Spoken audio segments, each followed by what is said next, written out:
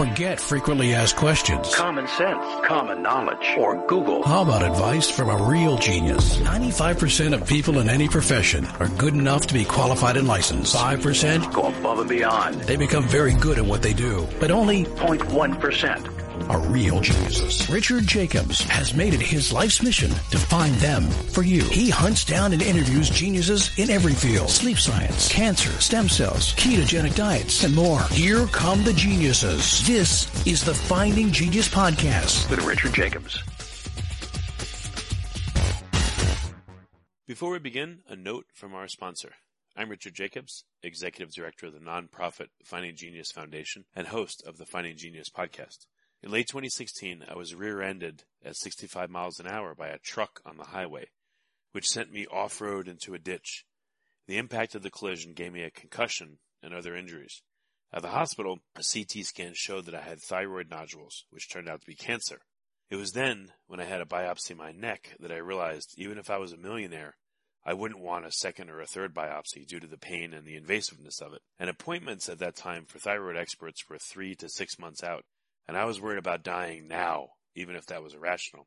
So because of this, I've decided to raise money to conduct a literature review on steroids, on the causes of anxiety and depression, a condition that affects well over 50 million people in the United States and hundreds of millions worldwide.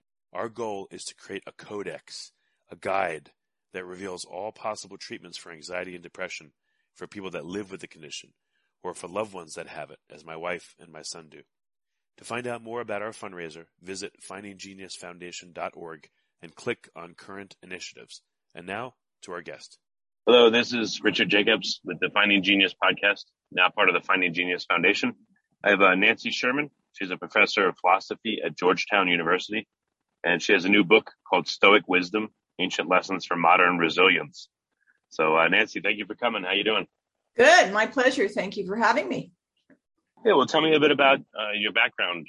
What got you involved in, philosophy and thinking about how people think and learn and interact with each other? I got involved in philosophy way back before I was an undergraduate, wanting to figure out the secret of what made for a human being. And I stumbled down some, for me, were dead ends. One was anthropology, but it ended up being physical anthropology, bones, which is what they offered at my undergraduate college. And then I went down psychology's lane, but that at the time was, I went to Bryn Mawr College, and that was mostly running rats. So that didn't particularly interest me. And then I tried political science, but it was mostly, at the time, it was sort of comparative politics. So I ended up in philosophy, and that's sort of the rest is history, so to speak, or philosophy. And I ended up doing a undergraduate, graduate degree, and I've been in the field for decades, thinking about, in particular, ancient philosophy, and by that I mean ancient Greek and Roman philosophy. That was my where my degree was, my PhD. And I also worked a lot on issues of emotions and moral psychology, and sort of how, in some ways, how we're vulnerable through emotions, or at least expressed through emotions. And that got me interested at some point in working with the military. Somehow they found me, and I ended up for over 2-3 decades advising the military on issues of moral injury and post-traumatic stress. Sure. For people that don't understand, I found this an interesting concept. What is moral injury, and who does it happen to, and how? Well, moral injury is a kind of identity crisis of a sort. It's a sense expressed in emotions that could be guilt, shame, but also resentment, a sense of betrayal, that something you did or something that was done to you or something that you witnessed jars in a really profound way with how your conscience works and how you think you ought to be able to understand circumstances. So for some, it's a kind of like shattered moral identity. It's been studied most in the military, and it's distinguished most varieties or many varieties of post-traumatic stress. So these days we think of post-traumatic stress or post-traumatic stress disorder. A lot of people like to drop the D, PTSD or PTS, as a fear response. You're a conditioned fear response. You're hypervigilant to life threat. And that hypervigilance keeps you alive in a battle zone or a war zone, whether you're civilian or military or you're a rape victim.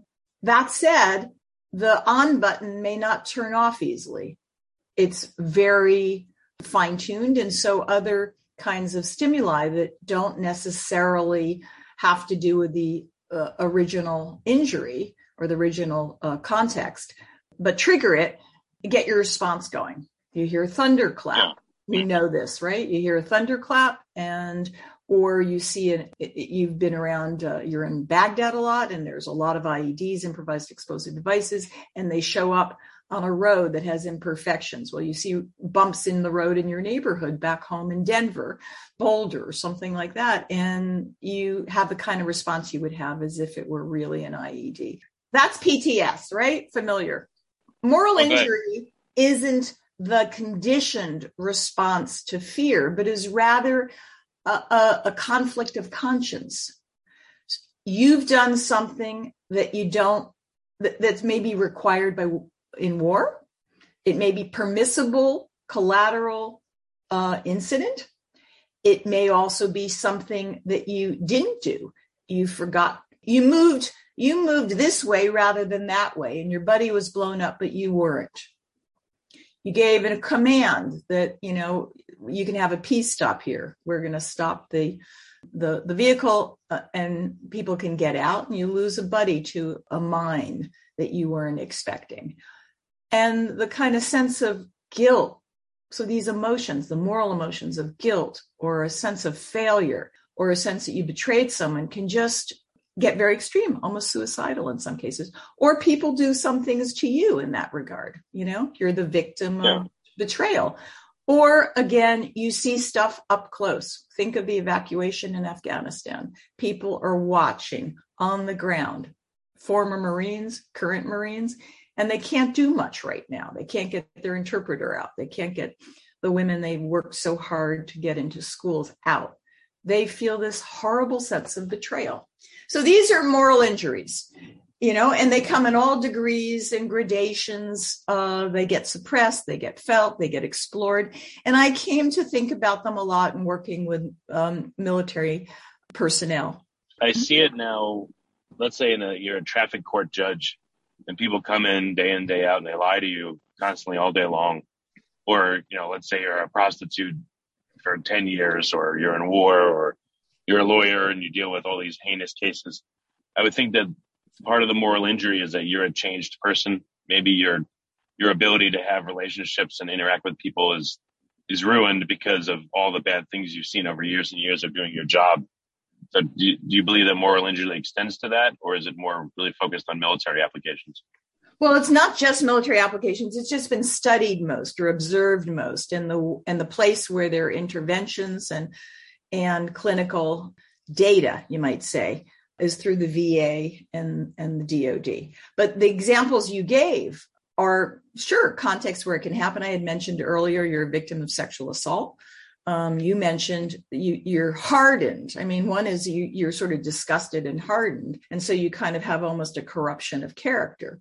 You started, things don't matter as much to you, or you're apathetic about them, or you think that the world is a quite horrific place. Whatever the case, it could be disillusionment. So there's ways of, we don't want to talk about all disillusionment in the world as moral injury, but we're talking about a kind of trauma in the severe case that really destabilizes you. And it may lead you to the same kind of place where PTS does. You might self-medicate. You might get really violent. You might resist treatment when you really should talk.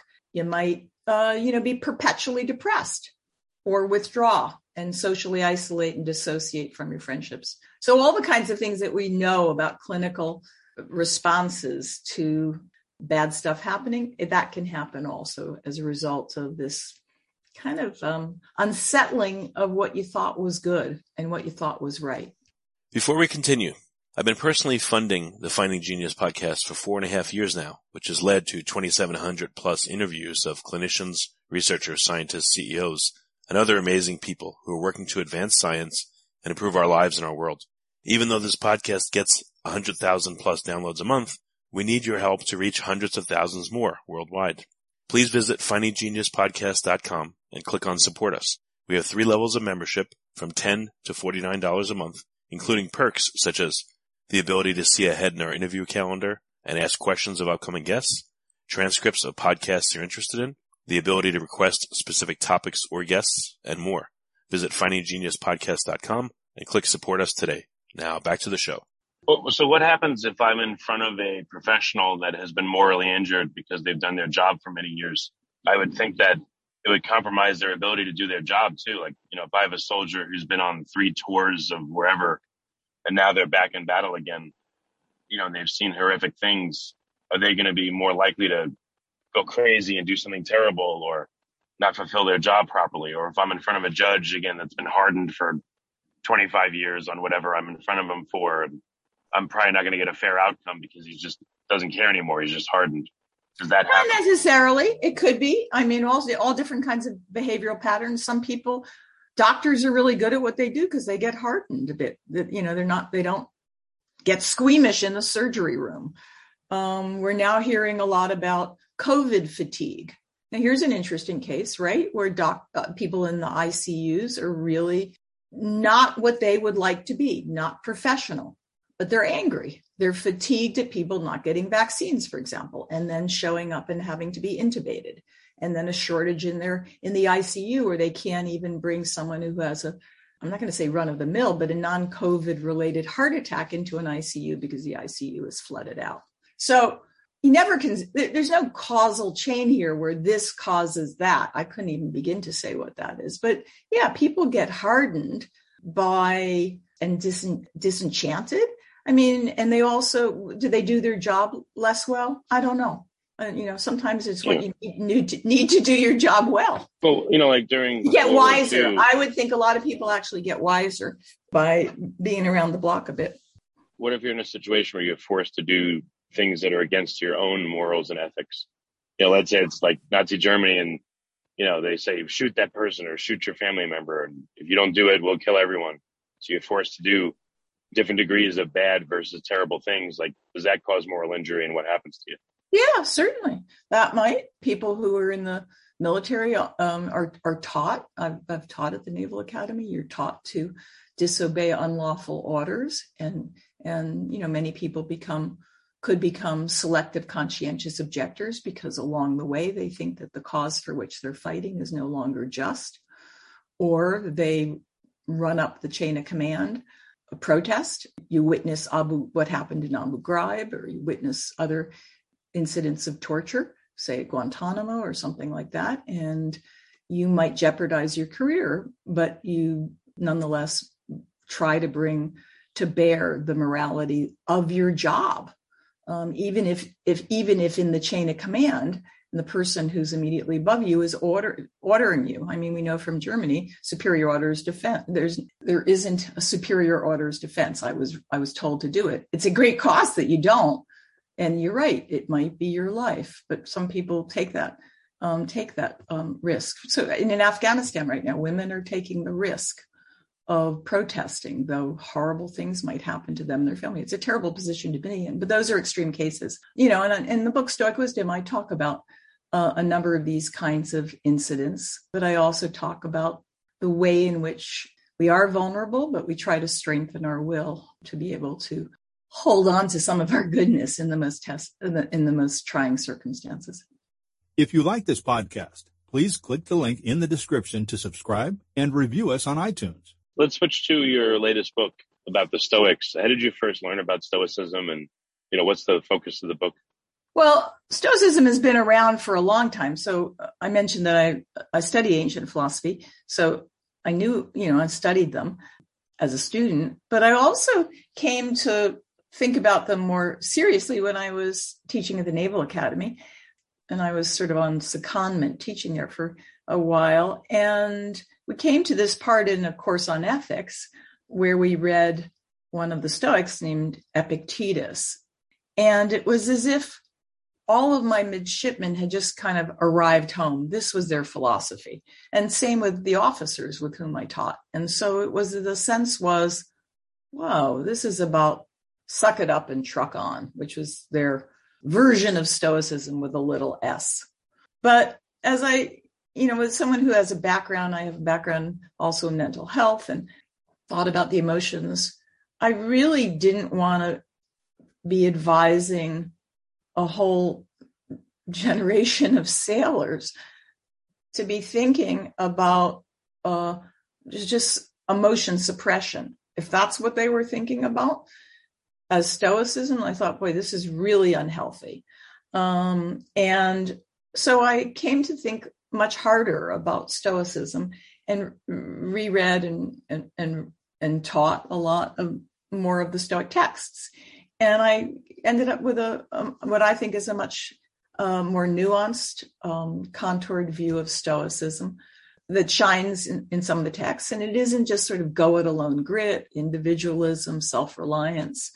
Someone like Marcus Aurelius himself, the Stoic emperor and general out in the battlefield in the Danube, he says, if you've ever seen a hand and an arm and a leg lying apart from the rest of the trunk of the body, that's what we make of ourselves when we cut ourselves off from each other. So the Stoics really were the first serious cosmopolitans. They didn't invent the word. It was their predecessor who did, Diogenes the Cynic. But they have this idea that we're citizens of the universe and we're all connected, they think, through our reason and all the manifestations of reason. So, and emotions are also kinds of reasons, they're kinds of beliefs. So they're cognitivists with regard to the emotions. So I came to think pretty hard about Stoicism. I wrote a book called Stoic Warriors, about the blessings and curses of a too rigid or harsh a view of Stoicism. And Stoic wisdom was really an attempt to do a few things: revisit the Stoics, that it wasn't just tough Marlboro Man individualism, that it was really much more interesting, and that it wasn't just tech bro kind of stuff, the stuff that Jack Dorsey or Ryan Holiday might advocate, or Silicon Valley, Jeff Bezos, maybe even. I get why they're interested in it, because. Quick question for you here. Again, I don't know everybody, obviously, or even close, but it just seems that men seem to be interested in Stoicism a lot more than women. Has that been your experience? Well, yeah, and some pretty toxic, horrible sites on subreddit sites, and some of that. My wife's not really very interested in it, and I've talked to 4 or 5 friends, and same thing. Like, the guys seem to be interested in Stoicism, and the women and the wives of the partners, they don't for some reason. So I just wonder why. Some of it is a bad view of Stoicism. Some of it is that it's manly and that it's about toughing it out. It's athletic discipline for the mind. And it's a sort of a self-help for optimizing your self-journey. Well, there's some of that, and we all want good doses. But if you go to the actual sources that, so not just modern Stoics, but ancient Stoics, the founder of Stoicism said Stoicism has no gender because it's based in reason and it's available to all. And another one, Musonius Rufus, not a household name like Seneca or Epictetus or Marcus Aurelius, says that men and women alike should come to my class because girls, like boys, have an aptitude for virtue because they too have reason. So it happens to be a kind of path that some take that may be in male channels, but I don't think it's a fair appropriation. So, maybe statistically that's the case. And, are there more entrepreneurs out there in Silicon Valley that are men than women? Probably. Is there more wealth out there in Silicon Valley in the hands of men than women? Probably. Do they have larger, louder megaphones? Probably. So there's an entrepreneurial aspect to certain aspects of modern Stoicism. I don't mean to be so cynical, but I think it's, out there. And in my view, a misread of some of the best parts of Stoicism. Stoicism isn't about being bulletproof, invincible, living forever through some bio life hack. It's really about the fact that we're all vulnerable. We all have face the slings and arrows of fortune. I just heard about someone whose nephew died 3 days of COVID, in part because the guy was taking steroids, which killed his kidneys. And he was sort of more interested in bodybuilding than he was in looking at any data with regard to the vaccine. And he leaves behind 3 kids. Okay. That's vulnerability writ large. And so we then have to figure out, okay, how do you go on after that? And that's what the Stoics are really best at. Let's try to figure out ways that we can anticipate. They talk about pre-rehearsing the bads. Crap, they have a language problem. They don't always have great phrases for what they're after, but try to get ahead of the curve by anticipating rather than being blindsided. I've heard of like practicing poverty, and I don't know about, assuming that bad things will happen. Like, so how does Stoicism address that? How do you prepare for bad things to happen? Well, Epictetus gives you a great little exercise that moves from the trifling and the trivial to the serious. It's called premeditate on the bads or the ills that could strike you. Simple one that we all know. You have this favorite jug, he calls it. It could break. Think about that a little bit, and prepare yourself for the fact that it could break. Pretty trivial, but it's an exercise. Then move up. This one's one I think about a lot. You're headed for the gym, or in my case, I like to swim outdoors. But, and he says the public bathhouses, this is Epictetus now writing turn of the 1st century of the Common Era. It could be really filled with jostlers and pickpockets and gossips. So think about that in advance so you're not going to get too pissed off or annoyed when you go there. Okay, so it's kind of get in the right mindset, change your attitude. And then you graduate to the hardest one, the mortality of those you love, loss. And it's premeditate on mori, on dying. And so a very caustic phrase that's used a lot is, I always knew my child was immortal. Well, really? It sounds so unfeeling. But I had a version of this when my mom, lived to a very ripe age, mid-90s, late 90s. She never wanted to talk about death. She was in a nursing home. I was in charge of her care. And so I had to figure out a way to talk about death. So I said, Mom, just remind me, did I sign you up for the immortality plan? Because if I did, it's going to be really expensive. And she laughed gently. And I knew that I got her to think about death. And so we had this little joke and a little game. I would come visit every so often and I'd say, hey, how's that immortality plan going? She wasn't sick at the time, but it was a way of planting the seed so that when we had to face her death, we would be doing it together in a way that was more palatable, less toxic to her, anticipating the bads, you might say, and trying to come up with methods for doing it. Why anticipate bad things? What does that do for you? If you want to comment on the instance with your mom, how did it help? Oh, easily. One way is we could be avoiders, Pollyannish, always, hope for the best, but prepare for the worst. And the Stoics are into counterfactuals. Think of worst case scenarios.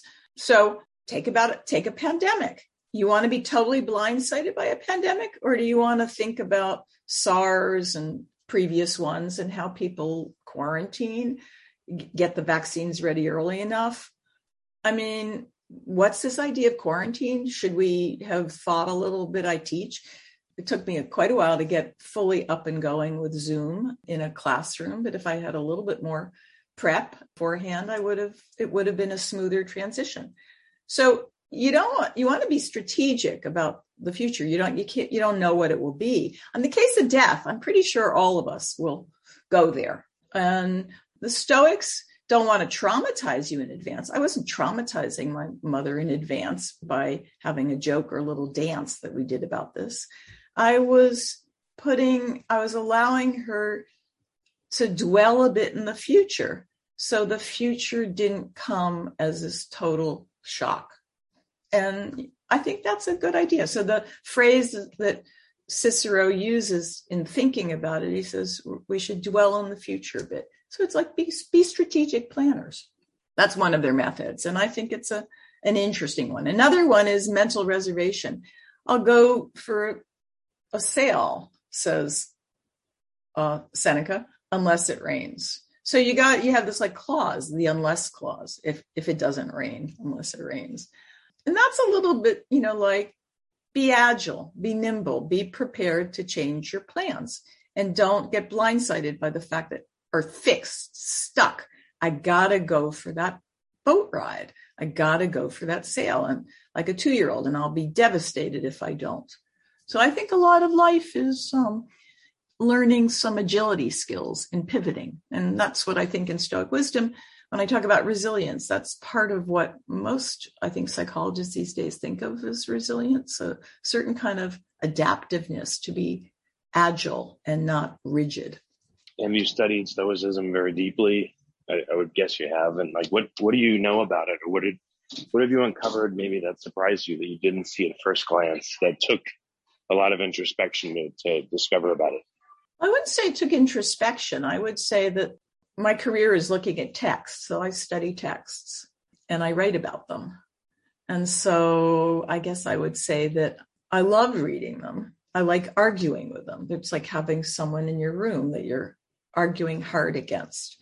And I love teaching texts. So I view, I view ancient texts. It's kind of sounds weird to say open books, but things that you have in a classroom and you teach and you argue about. And so I think one of the biggest insights was that the idea, I mentioned it, that the Stoics were somehow these tough guys, invincible, bulletproof, and do it alone. We like the word grit these days. No, they're really about social connection. They're about the fact that we're in cooperative endeavors and that we are co-workers, a phrase that Marcus Aurelius uses a lot. We're co-workers in a larger connected scheme. And I think that's idea of social fabric of life and where it matters and how you protect yourself a bit for what you don't want to face is what kind of gets me going. We all wake up in the morning and, your kid does something you don't like, or your spouse pisses you off or annoys you, or you get saddled with a job you don't particularly want in your workplace. And these are ways of cushioning the blows a little bit so you're not totally fluctuating with your emotions in highs and lows, and or sounding off in ways that don't do you any good or the people around you any good.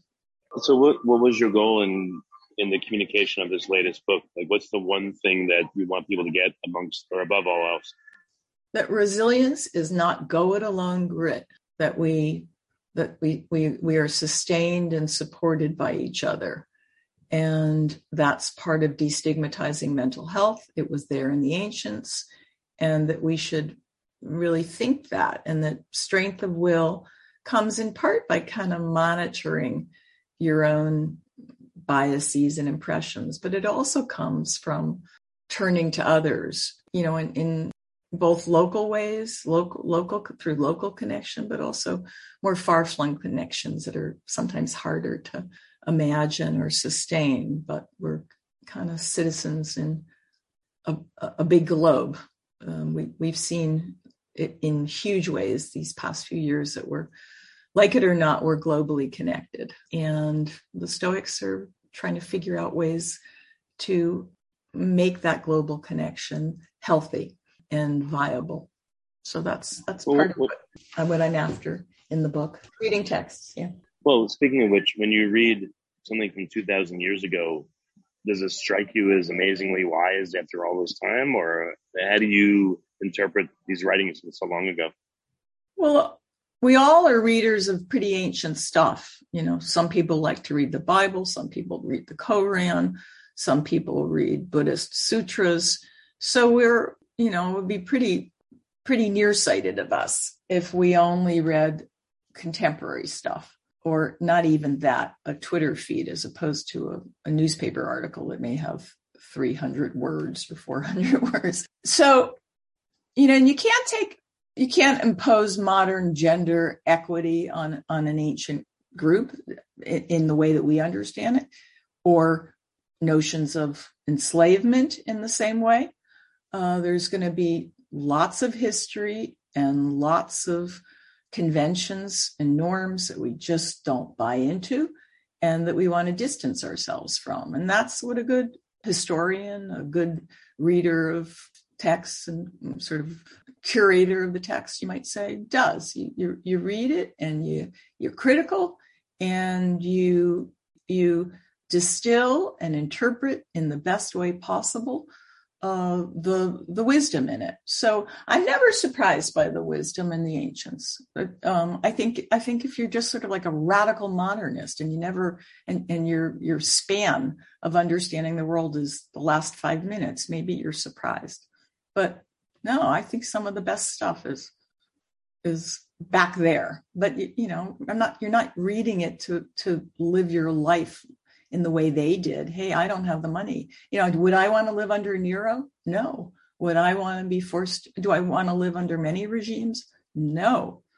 Would I want Seneca's lot as the spin doctor for Nero? No. He was forced to commit suicide, but that is Seneca was at Nero's bequest. But that said, I mean, who can't read some history? If you don't read history, you're doomed to repeat it. You got to read some of this stuff in order to see that some of the cataclysms we go through now were like that. The Romans had massive pestilence and plagues that wiped out a lot of them. They had massive tyrannical reigns as well. We know about those. And they were really attracted to the glitter and glow of money and power. And they had to figure out ways of trying to modulate it. And that's part of what Stoicism is about. And so those are themes we've got as well. Okay. Well, very good. Well, Nancy, can you mention some of the books? Let's start with this latest one. Where can people get it? And then, the names of some of the other works you have so people can find out more about what you do. Sure. So Stoic Wisdom, Ancient Lessons for Modern Resilience. You can get it on Amazon, Barnes & Noble, your favorite independent bookstore. Another book on Stoicism I wrote was called Stoic Warriors, available in the same places. For those more interested in kind of moral psychology of moral injury after war or untold war. And all my books are listed at nancysherman.com. under nancysherman.com//books. So you can find all of them there, nancysherman.com/books. And I'm on social media as well. You can find me there. Prof. Nancy Sherman, Instagram. Well, very good, Nancy. Thank you for coming on the podcast and talking about this stuff. It's rare that it's covered. So thank you. Thank you so much, Richard. A pleasure. If you like this podcast, please click the link in the description to subscribe and review us on iTunes. You've been listening to the Finding Genius podcast with Richard Jacobs. If you like what you hear, be sure to review and subscribe to the Finding Genius podcast on iTunes or wherever you listen to podcasts. And want to be smarter than everybody else? Become a premium member at findinggeniuspodcast.com. This podcast is for information only. No advice of any kind is being given. Any action you take or don't take as a result of listening is your sole responsibility. Consult professionals when advice is needed.